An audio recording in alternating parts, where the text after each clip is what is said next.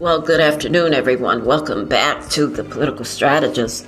This is your program host, Brenda K. Sanders, and I've come on the program after a very, very severe chemical attack this morning, and this lasted throughout this afternoon. I mean, very, very severe. This attack, I believe, was launched after I posted just a partial painting. I hadn't even finished the painting, but a painting on Facebook last night. And I awakened to a very severe chemical attack. You can probably hear my voice and hear how my voice has been compromised because of the chemicals. Partly because of sleeping under a chemical attack is very difficult. It definitely compromises respiratory function. And today has been a very, very severe attack. I mean, even standing outside.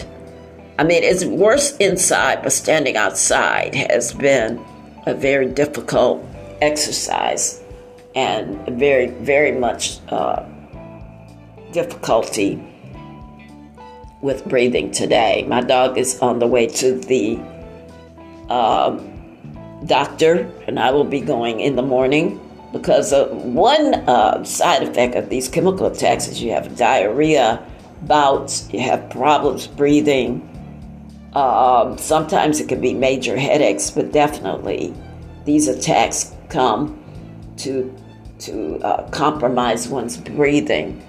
I don't believe doctors know what is going on about the chemical attacks. They do contribute to heart failure, even though there's no blockages or anything in anyone's arteries.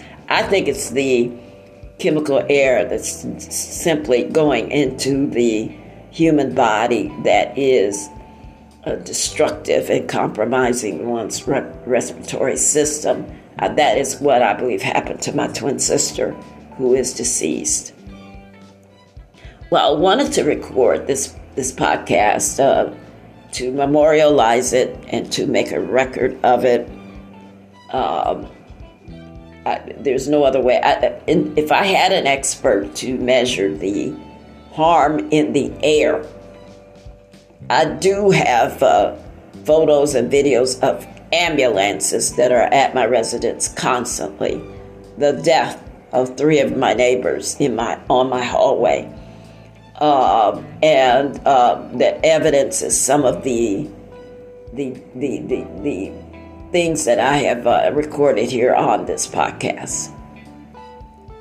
And so I'm on the podcast today, July 31st, 2023, to talk about yet another severe, and these chemical attacks, I believe, happen daily, but there are chemical attacks that are very, very severe, and what today is one of them. This chemical attack reminded me when my sister and I were in South Carolina. Those were the most severe attacks, and we didn't know what to do about them. I mean, it was just unbelievable. These attacks came prior to the COVID-19 pandemic, and they were at their worst, at their apex prior to the pandemic, which began in the fall of 2019. And I thought it was strange that they claimed a pandemic when all these chemicals were in the air. And I actually have photos from those attacks. So I believe the COVID-19 pandemic stemmed from the chemical attacks, or were designed to cover up the attacks. But one thing for sure, that the attacks have continued. And so I just want to come on the program here today on July 31st, 2023, to memorialize these events today. Again, thank you for tuning in. Thank you for listening, and talk to you next time.